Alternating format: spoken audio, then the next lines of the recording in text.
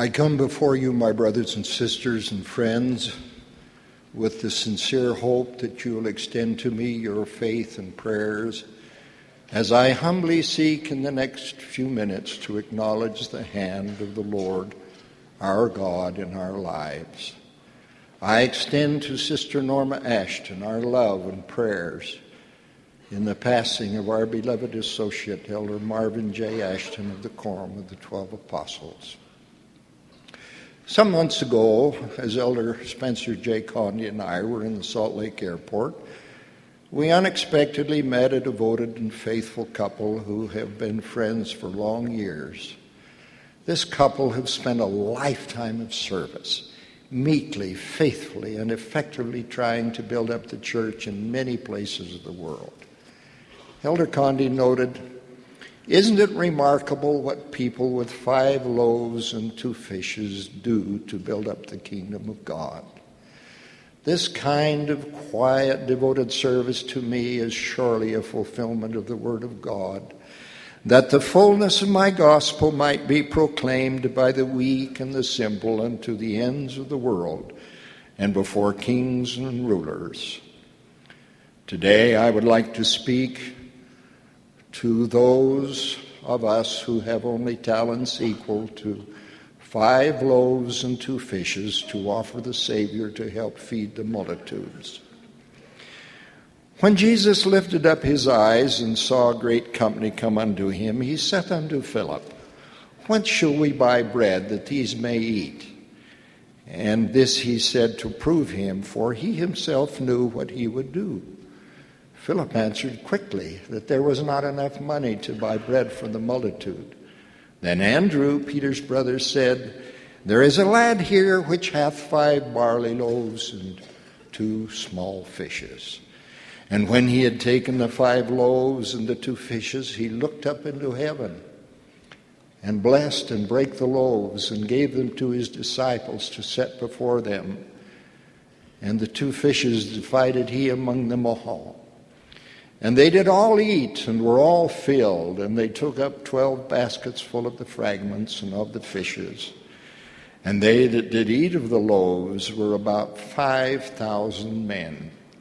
Subsequently, their hearts were hardened in that they forgot the divine mission of Jesus, for they considered not the miracle of the loaves. In our time, we seem to have forgotten the miracle of the 5 loaves and the 2 fishes, in favor of the miracles wrought by the mind and hand of men. I refer to the marvels of modern transportation and the increasing sophistication of all scientific knowledge, including the new electronic highway. We have forgotten that this amazing knowledge comes to mankind only as God chooses to reveal it, and it should be used for purposes nobler and wiser than mere entertainment. This knowledge permits the words of the prophets of God to be bounced off satellites hovering over the earth, so it is possible for much of mankind to hear their messages. With this great knowledge has come also some skepticism about the simple and profound eternal truths taught in the miracle of the loaves and of the fishes. Namely, that God rules in the heavens and the earth through his infinite intelligence and goodness. We are also to understand and remember that we too, like the lad in the New Testament account, are the spirit children of our Heavenly Father, that Jesus is the Christ, our Savior and the Redeemer of the world. We believe that in the centuries following the establishment of his kingdom upon the earth, the doctrines and the ordinances were changed, resulting in a falling away and the loss of the keys of the priesthood authority from the earth. A miracle even greater than that of the loaves and of the fishes was the vision of the prophet Joseph Smith, who saw the Father and the Son in the sacred grove in Palmyra, New York. Subsequently, the keys, the priesthood, and the saving ordinances were restored in their fullness, and Christ's church was reestablished in our time. Thus, God has again fed us and filled our baskets to overflowing. It has been said that this church does not necessarily attract great people, but more often makes ordinary people great. Many nameless people with gifts equal only to 5 loaves and 2 small fishes magnify their callings and serve without attention or recognition, feeding literally thousands. In large measure, they make possible the fulfillment of Nebuchadnezzar's dream that the latter-day gospel of Christ would be like a stone cut out of the mountains, without hands, rolling forth until it fills the whole earth. These are the hundreds of thousands of leaders and teachers in all of the auxiliaries and priesthood quorums, the home teachers, the Relief Society visiting teachers. There are the many humble bishops in the church, some without formal training, but greatly magnified, always learning, with a humble desire to serve the Lord and the people of their wards. Any man or woman who enjoys the Master's touch is like potter's clay in his hands.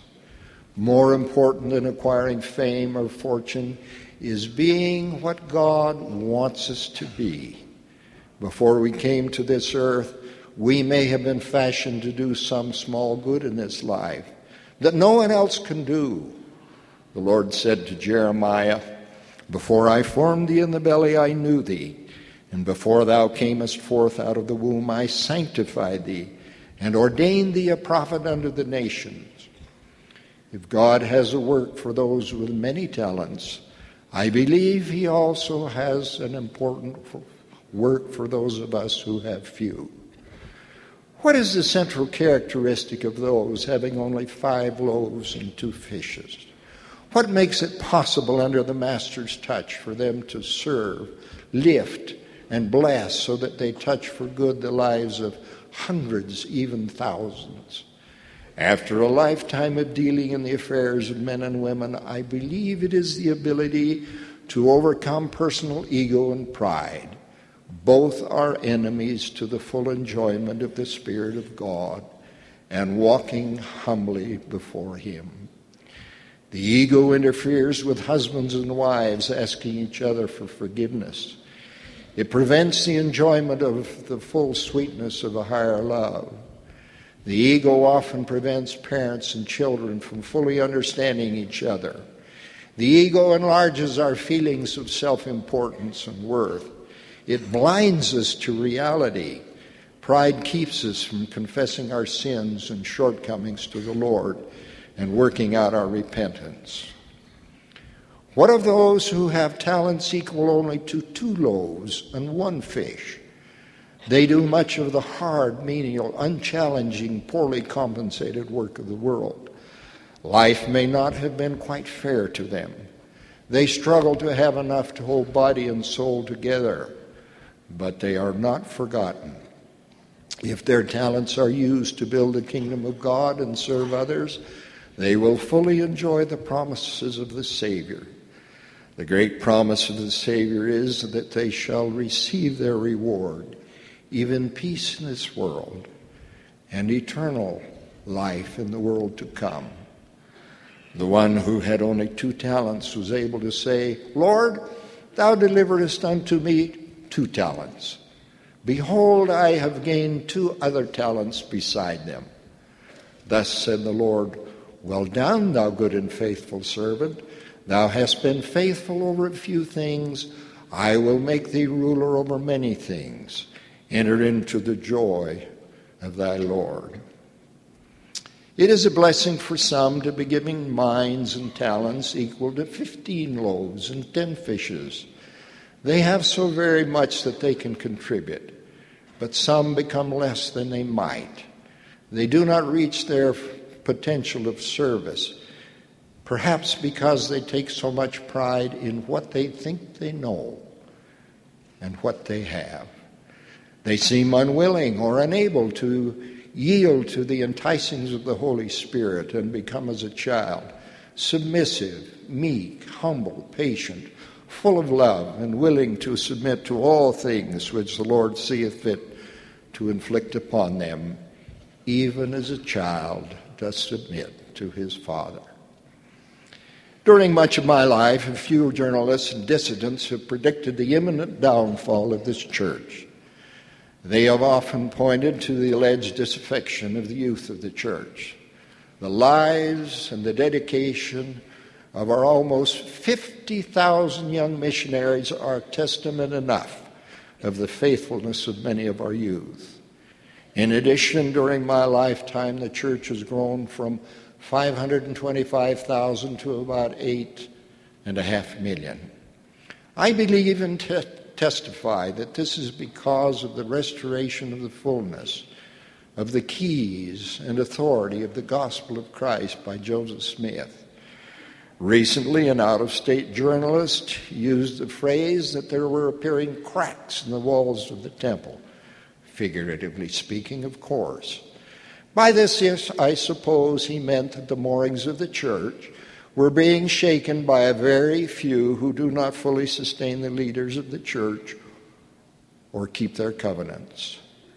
To dispel this perception of cracks in our members' faith, we need only to observe the joyful people who worship in any of our 45 temples worldwide. Many are couples clutching their little bags and holding hands, and the many unmarried seeking the peaceful blessings of the house of the Lord. Their countenances reflect much joy and satisfaction in their lives. A major reason this church has grown from its humble beginnings to its current strength is the faithfulness and devotion of millions of humble and devoted people who have only 5 loaves and 2 small fishes to offer in the service of the Master. They have largely surrendered their own interests, and in so doing have found the peace of God, which passeth all understanding. I wish only to be one of those who experiences this supernal inner peace. In the listening audience today are Jeff and Joyce Underwood of Pocatello, Idaho. They are parents of Geraldine and their other 5 children. Jeff works on a building maintenance team that cares for some of our chapels in Pocatello, Idaho. Joyce is a mother and homemaker. One day last July, their daughter Geraldine, age 11, was going door to door collecting money for her newspaper route. Geraldine never returned home. Not that day, nor the next day, nor the next, nor ever. 2,000 people from the area had gone out day after day to search for her. Other churches sent support and food for the searchers. It was learned that Geraldine had been abducted and brutally murdered by an evil man. When her body was found, the whole city was horrified and shocked. All segments of the community reached out to Joyce and Jeff in love and sympathy. Some became angry and wanted to take vengeance. After Geraldine's body was found, Jeff and Joyce appeared with great composure before the television cameras and other media to publicly express their profound thanks to all who had helped in the search and who had extended sympathy and love. Joyce said, "I know our Heavenly Father has heard and answered our prayers, and He has brought our daughter back to us." Jeff said, "We no longer have doubt about where she is." Joyce continued, "I have learned a lot about love this week, and I also know there is a lot of hate. I have looked at the love and want to feel that love and not the hate. We can forgive." Elder Joe J. Christensen and I, representing the general authorities, were among the thousands privileged to attend Geraldine's funeral service. The Holy Spirit blessed that gathering in a remarkable way and spoke peace to the souls of all who attended. Later, President Kurt W. Howard, Geraldine's stake president, wrote, "The Underwoods have received letters from people both in and out of the church stating that they prayed for Geraldine and they hadn't prayed in years. And because of this, they had a renewed desire to return to the church." President Howard continued, "We will never know the extent of activation and rededication this single event has caused, Who knows the far-reaching effects Geraldine's life will have for generations untold.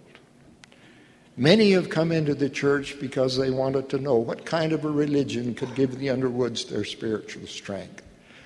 I mentioned the good coming from this tragic event with Geraldine's parents' full approval and encouragement. Their sweet daughter was like the lad who had only 5 barley loaves and 2 small fishes to give to the cause of the Savior. But by the power of God, countless thousands have been spiritually fed. I testify that the gospel we teach is the power of God unto salvation for all who listen and obey, regardless of their talents and abilities. In the name of Jesus Christ, amen.